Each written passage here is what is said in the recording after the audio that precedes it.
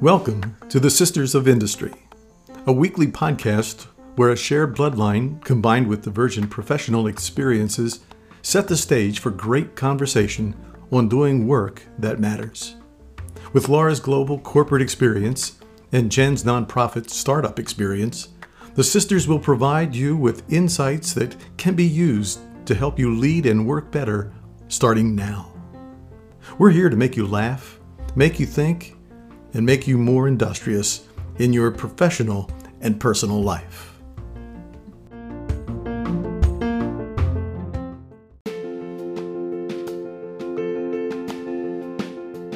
I'm Jen, and my filters for deciding what work to do and roles to take on is broken. I'm all in for many, many things, except sleep.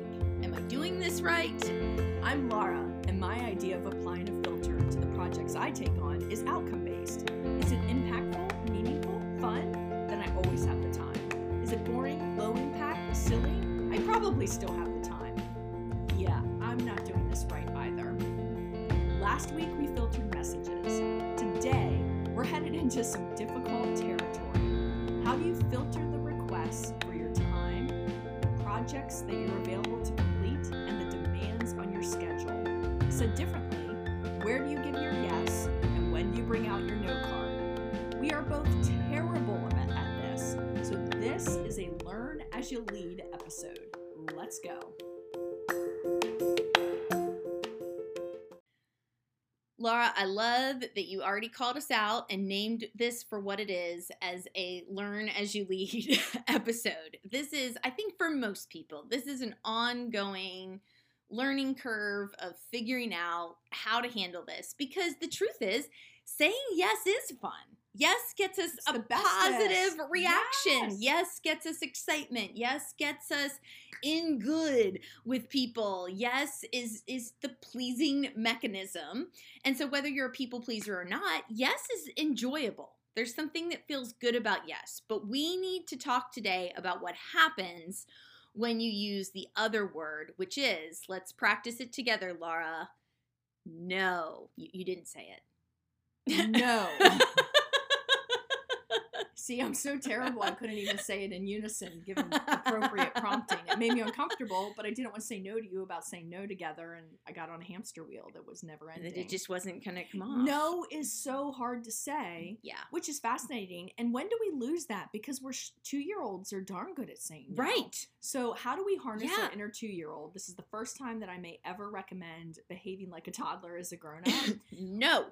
But something got lost. That's true. In our lives between 2 and whatever we're sitting at now, where we lose this ability to use the word no to our benefit, and not just to our benefit, to everyone's benefit. Because the thing about being the yes, yes, yes person is it will catch up with you. And once it catches up with you, everybody else is impacted. Because what too many yeses means is soon other people are picking up the slack for where you've overcommitted. Yeah. Or they're dealing with the frazzled, burnt out psychopath that you have become, fulfilling all the yeses.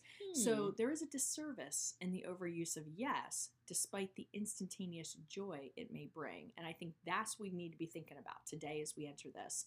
What's the long game on yes versus no? And how do we manage the long game we're playing as opposed to the short-term fix we get out of saying yes? Well said. Yes is an immediate release, but ultimately can be a detriment. So let's name it though, Laura. This is something I feel like people talk about a lot, but let's name it. What are some of the direct consequences of saying too many yeses or all yeses? Well, I think all yeses means that if everything's important, nothing's important, which is said often.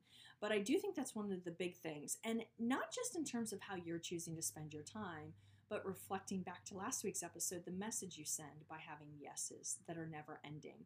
If you say yes to everything, I'm going to have a Hamilton moment, from the musical.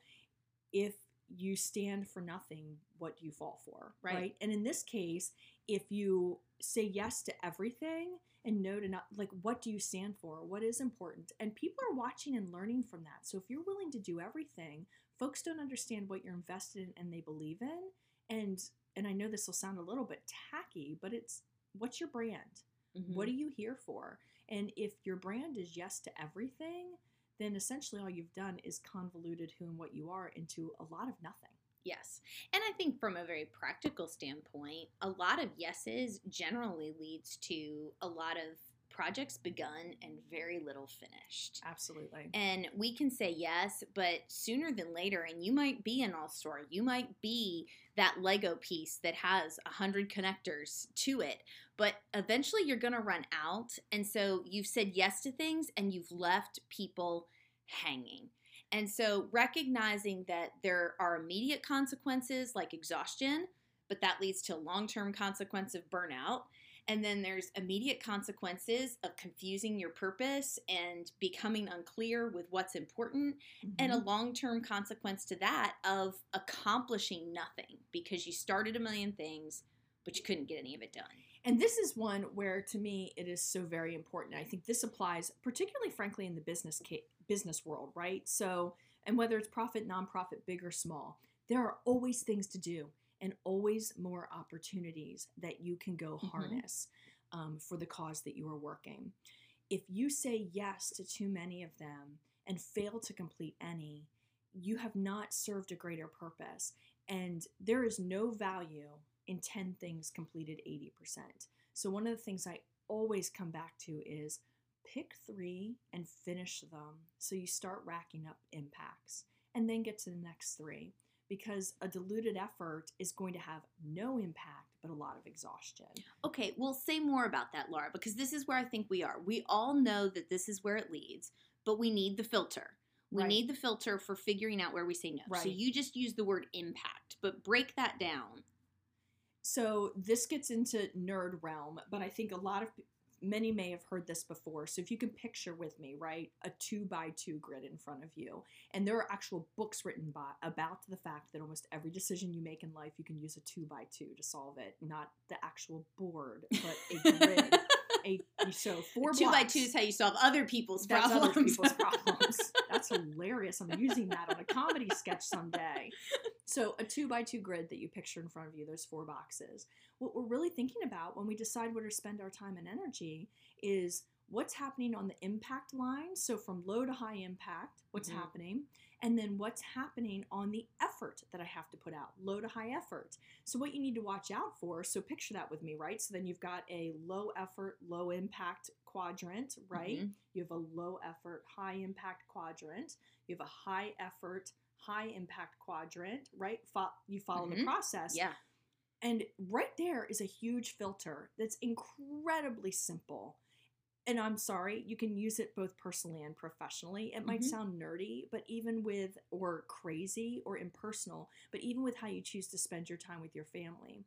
Do I want to do the low impact, high effort thing, which could be putting together a ridiculously long and complex scavenger hunt for your kids that they finish in 3 minutes, right? Incredible amount of effort for low impact.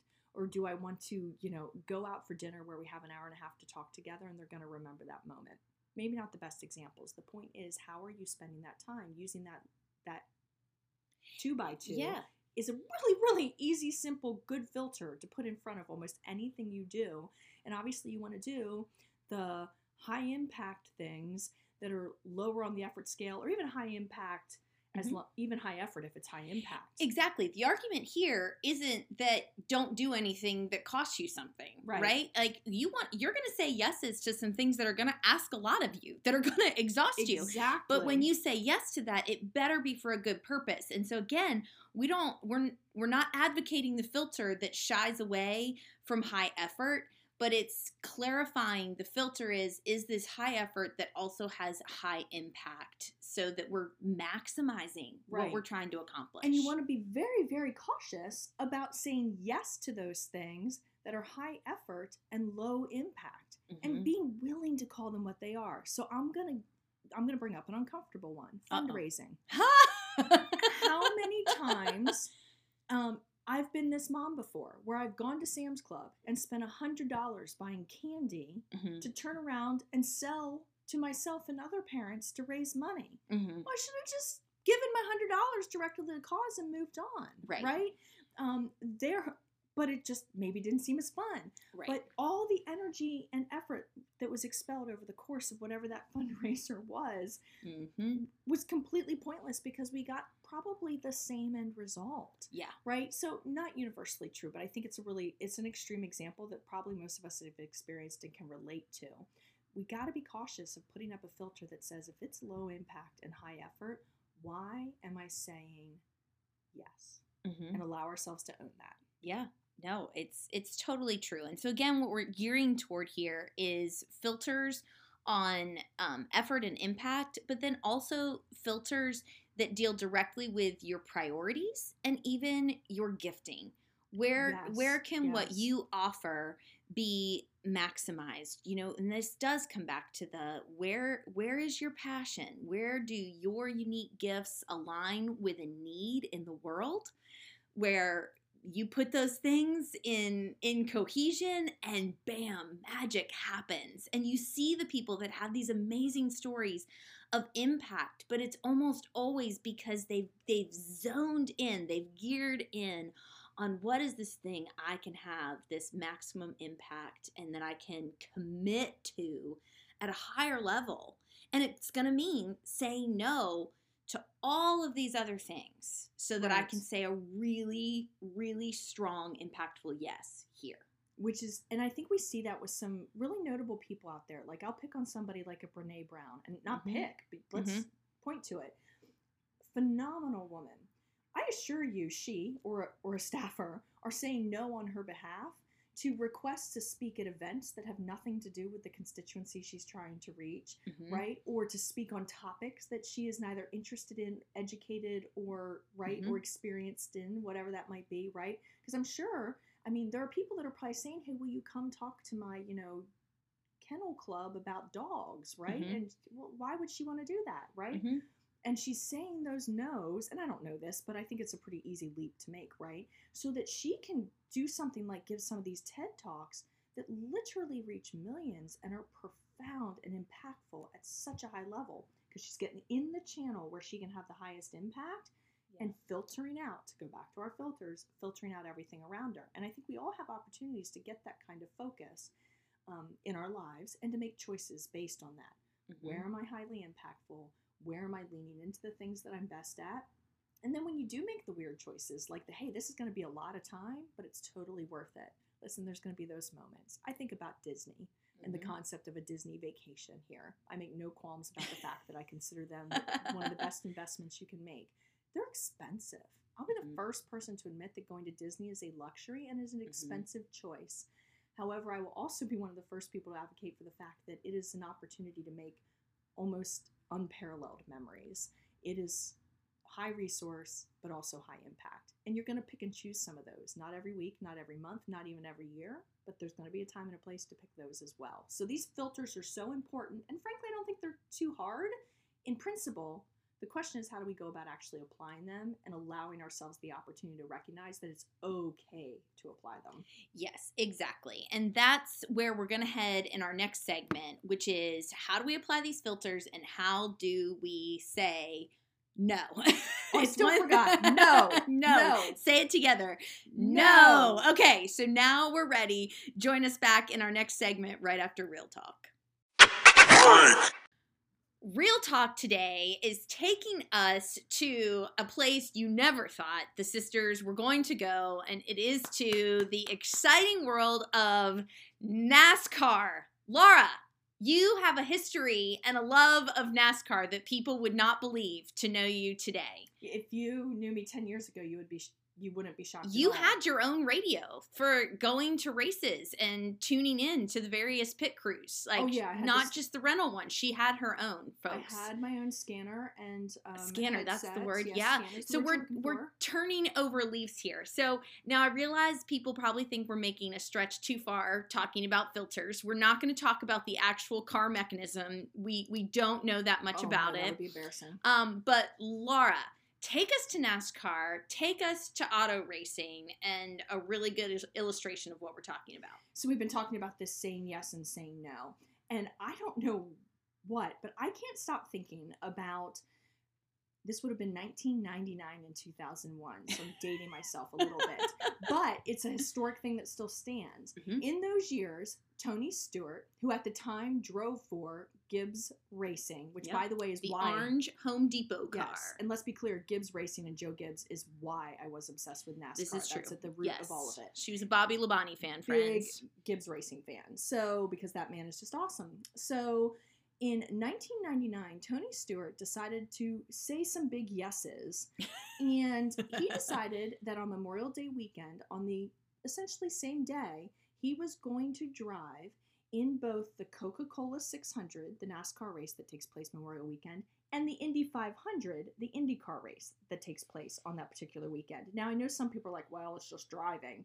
NASCAR driving is an unbelievable physical effort that these guys put forth. He decided he was going to do both. The part I love about this story is he said the big yes. But in 1999, when Tony Stewart did it, he did it, but he did not fare well in the races.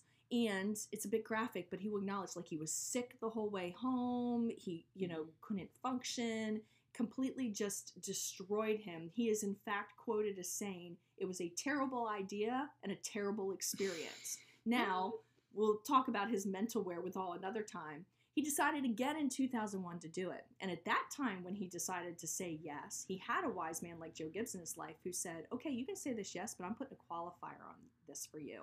You will work with a trainer to properly prepare for the big yes. So that's why I love this story. Mhm. It's a filter within a filter within a filter. In 2001, Tony Stewart worked with a personal trainer. So he worked on the nutrition, the physical aspects, and the mental aspects to properly prepare to take on this feat. And in both races, he finished on the lead lap. In fact, if I recall correctly, a 6th place and a 3rd place finish, respectively. He did quite well in both races. So with proper preparation and the right supporting cast, the big yes became possible. And you better believe that he said a whole lot of no's along the way. He said no to junk food. He said no to probably some beers. He said no to some late nights with friends. He said no to some other racing things. He's also known as a guy that loves his dirt track time. Mhm. He said a lot of no's so that he could say the big yes. So there you go, real talk. love NASCAR it. style totally applies. Booyah. It's a Mic whole drop. new meaning to pick a lane. I love it. Thank you for that illustration, Laura. That is fabulous, and that is real talk. Okay, so as promised, we are back, and all we're going to talk about for the next few minutes is how to say no. The irony being, we are both working on this skill. We So are. we did some reading, some prep Mhm. to put together some really coherent thoughts, and we are creating this list not just for our listeners, but for ourselves. Correct. How to say no. Here's where I want to start. We all know someone in our lives that actually is good at this. I mean, I Yes. can actually picture 2 people in my life Yes. that are phenomenal at the art of saying no. And here's the first thing I just want to say out loud. I don't hate them or think ill of them. What? Right? So We respect them. we respect We can them. all list those people that we go, oh man, that's amazing that they do that. And it's not just because they say no and I'm jealous of the fact that they're able to say no and balance their lives better. I genuinely respect that they have determined what's best for them and their families. They understand where their strengths lie. They understand how to be high impact, and they use the word no Mhm. when appropriate so that they can give the best yeses later. Yeah. So I bring that up right out of the gate because I think a lot of times we don't want to say no because we want to be liked. And Mhm. every one of us, if we're honest, so hit pause on the podcast right now, put your car in park for a minute, and have the realization that you probably know somebody who says no and you have respect for them. So there's no reason you can't be that person. Incredibly encouraging. Good way to look at this. And I'm going to offer one more. I think as someone who leads an organization that is run primarily from volunteers, Yes. I would rather ask someone a question who I feel confident will tell me no if it's not something they want to do than asking someone to do something who's going to tell me yes even when they don't want to. Because what I don't want is warm bodies. I want Mhm. people in places and in positions where they want to be. And so I know for me, I love working with people who I know are willing to say no. I think that's very well said. In fact, I have to reference the book Boundaries. Quite a Henry Cloud. Henry Cloud, thank you. Cloud specifically covers that in the book Boundaries. And I'm not big in the self-help books. I'll be the first person to admit it. Like, this is that is out of my lane. But I did read that one with a small group. And my biggest takeaway from it was the concept that when we say yes out of obligation or for the wrong reasons, it is just as bad as having ignored the request. It's really your worst choice. Yeah. The obligatory and the I don't really want to yes is very poor form. And he actually goes so far as to point out spiritually how that's a very bad thing, because God knows your heart and your intent. So even if you're doing the Lord would want me to serve at church, yes, God's going, yeah, but you didn't really want to serve anyway. So did we really get anywhere here? The guilty yes is not helpful. The guilty yes is not helpful. And I think that applies a whole lot of places, right? Sure. Like, actually, when it comes to performance coaching, sometimes you have employees that come to you and they're overwhelmed. And part of their overwhelm, listen, the organization does it to them a lot. I'm not going to pretend that isn't the case. But sometimes it's that you start to dig into it. Well, what are you doing here, here, here, here? You find that they are spending time helping past parts of the organization where they no longer work, taking on side things to help a buddy, right? Like, there's a whole lot of other things that come into their yes filter, and that they've taken them out of obligation or extension of themselves. And those yeses aren't good, because what they've done is distracted from what they're doing, are supposed to be doing. So I just think there's so much applicability to the concept of understanding your boundaries and making sure that you apply the appropriate no's, because an obligation yes is not good form. Yes. Yep.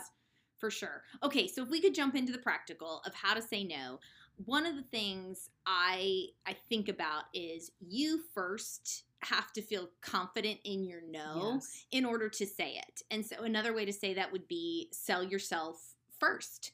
Understand what your priorities are, all those things we talked about in the first segment of having your priorities, knowing where your impacts are.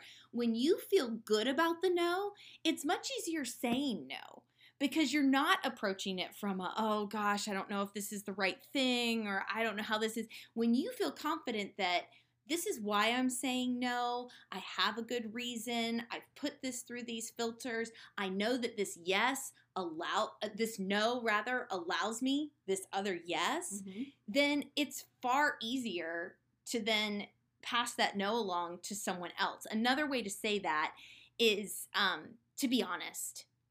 So many times we feel like we just need to say no, and we go into excuse-making mode.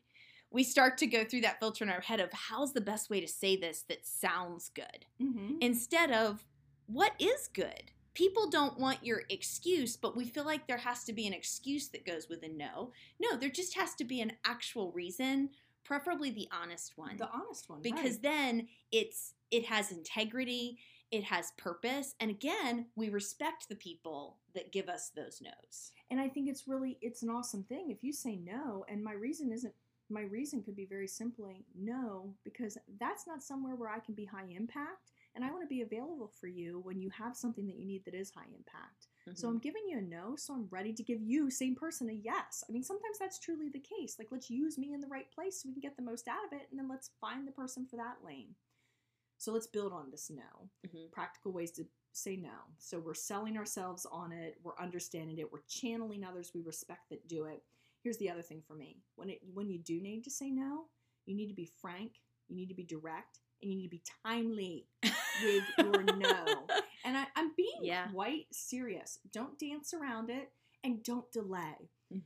One of the worst things you can do is know that you're going to say no, know that you even have to say no, but because you don't want to say no, you let time pass. And then you put the receiver in a very awkward position where they're now backed against a wall. So honestly, when you need to say no, and here I go back to Donald Miller's Business Made Simple that we read in February. One of the things he pointed out, like, don't pretend you don't know the answer. Yeah. And I think that applies here. You know the answer is going to be no, so out with it. Move on.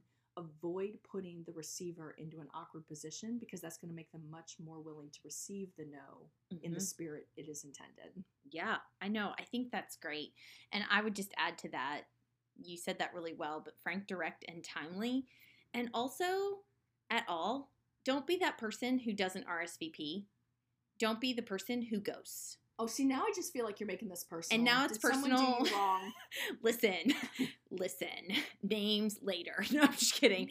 But I'm kidding about that, but I'm serious. And I'm also guilty of this. I've had times where I've forgotten to RSVP, and I knew the minute I got it if it was a yes or a no, but I didn't want to say no right away. And so then I forgot about it. And maybe that's genuine, but it's also, we all know that's not cool.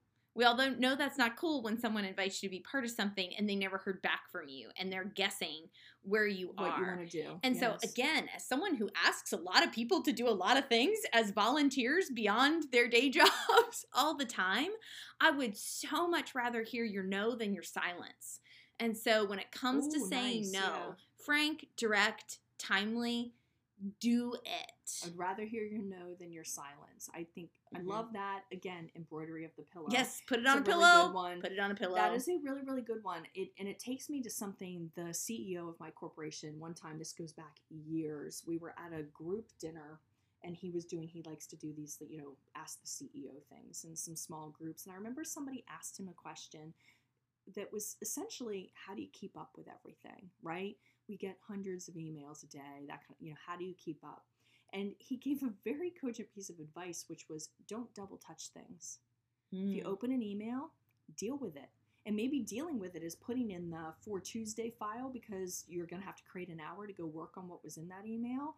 But let your no be no and your yes be yes. If it has a direct answer, that you are in a position to answer it and be done. Because half the time silence is I opened it, instead of dealing with it in the moment, even though I knew the answer, I closed it again, and then I forgot to go back. Don't double touch things. The same applies to your mail when you get the physical card and a bill, right? Don't double touch. It is so practical, and I think it applies here, right? Yeah. Let your no be no, own it, and deliver it in a timely manner, and it's going to be just fine. And a lot of times that leads to great things. Right now it's college acceptance and admission season, right? For every kid that says no to somewhere, there's a kid that's on a waiting list that's going to get their best yes. Yeah. And that's okay. So go ahead and go with it. And I think that's true in a lot of cases. I always think about you when you made the decision not to go to the Naval Academy, right? Yeah. You literally released a congressional nomination that some kid got the big phone call for. Yeah. So I think that's my last practical piece of advice here on saying no, is remembering that a lot of times your willingness to say no opens up an opportunity for someone else. It doesn't close down what's trying to be done.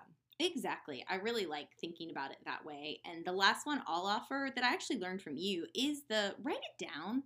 And this goes back to something you said earlier, or maybe even last week as we talked about filters, that there's power in writing and articulating something, and especially with these things that we know are harder, that we know we have to put through our filters of why is this? What are my priorities? Even the fact that a 2x2 grid exists. When you write that down, when you can see it, there's so much clarity that then makes it easier to actually say it because you've just gotten it out. You've been concrete with it. And that's something, quite frankly, I'll share with our listeners on a personal level. I told everyone going into this new year that I was going to do some counseling. And right now, honestly, the biggest thing I've gotten from the couple counseling sessions I've done is that writing stuff down and getting it out of your head is one of the very best things we can do for ourselves. And I think that absolutely applies here. So let's start doing we love our lists of 3. Just always assume write it down is number 4 and it's implied. If you could, let's all do some Sisters of Industry shorthand. Write it down. Write it down. Probably involved. WID. I don't know if that's an acronym. Can we make it? No. I'm going to say no, Jen.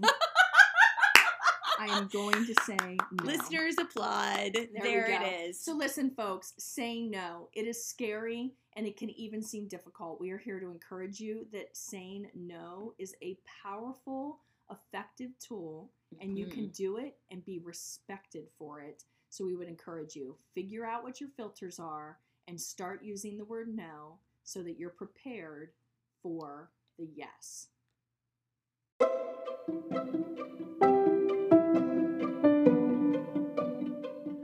Laura, today on Memory Lane, we talked talked a really great game about how to say no and getting better at it. And I think there's nothing better than to just be brutally honest here about the places where we didn't say no and we should have. Oh, yes. So today on Memory Lane, I want to talk about the races we were never meant to run.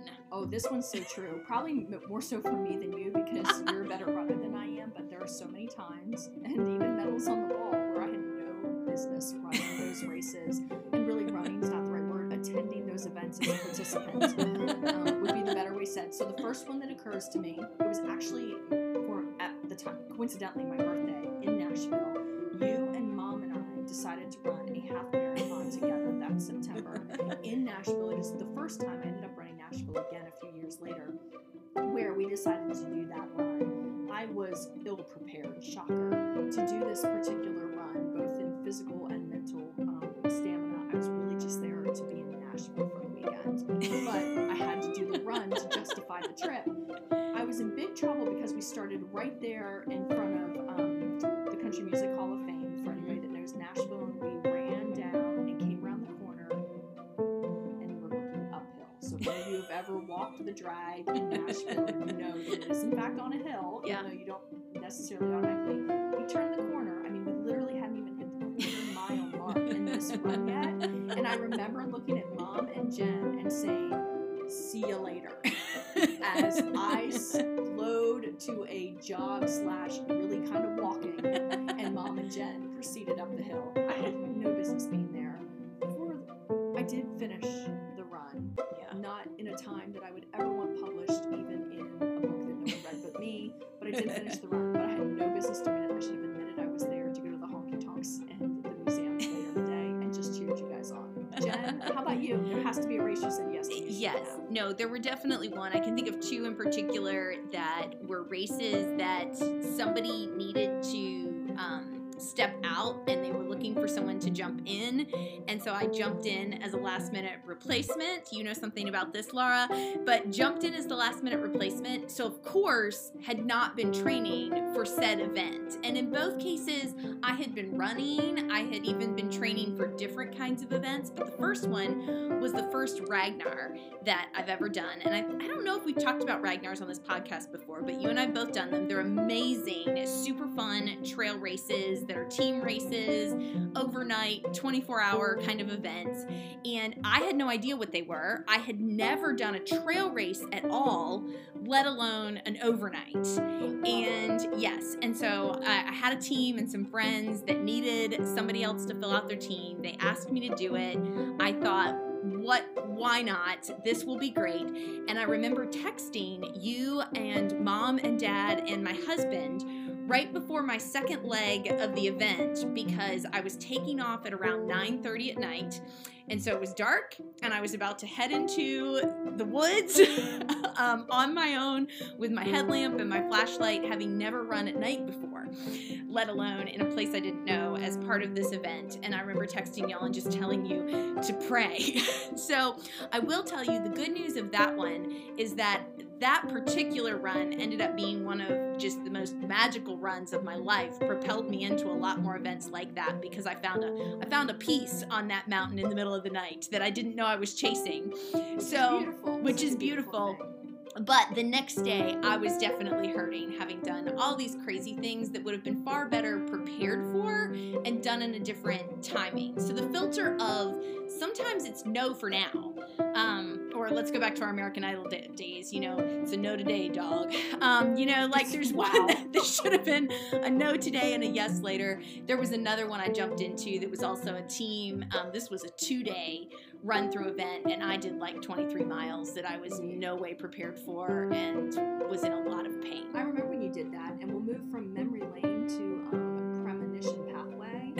I have made the mistake of saying yes to a team run as a last-minute substitute, and I'll be running that between the recording of this episode and the airing of this episode. So this could be the last episode of the Sisters of Industry to ever be recorded, depending on how that particular race goes in the next week. But I think a little bit of fun, laughing at some fantastic memories where we ran down the lane that was hopefully not uphill. Otherwise, I would have been walking.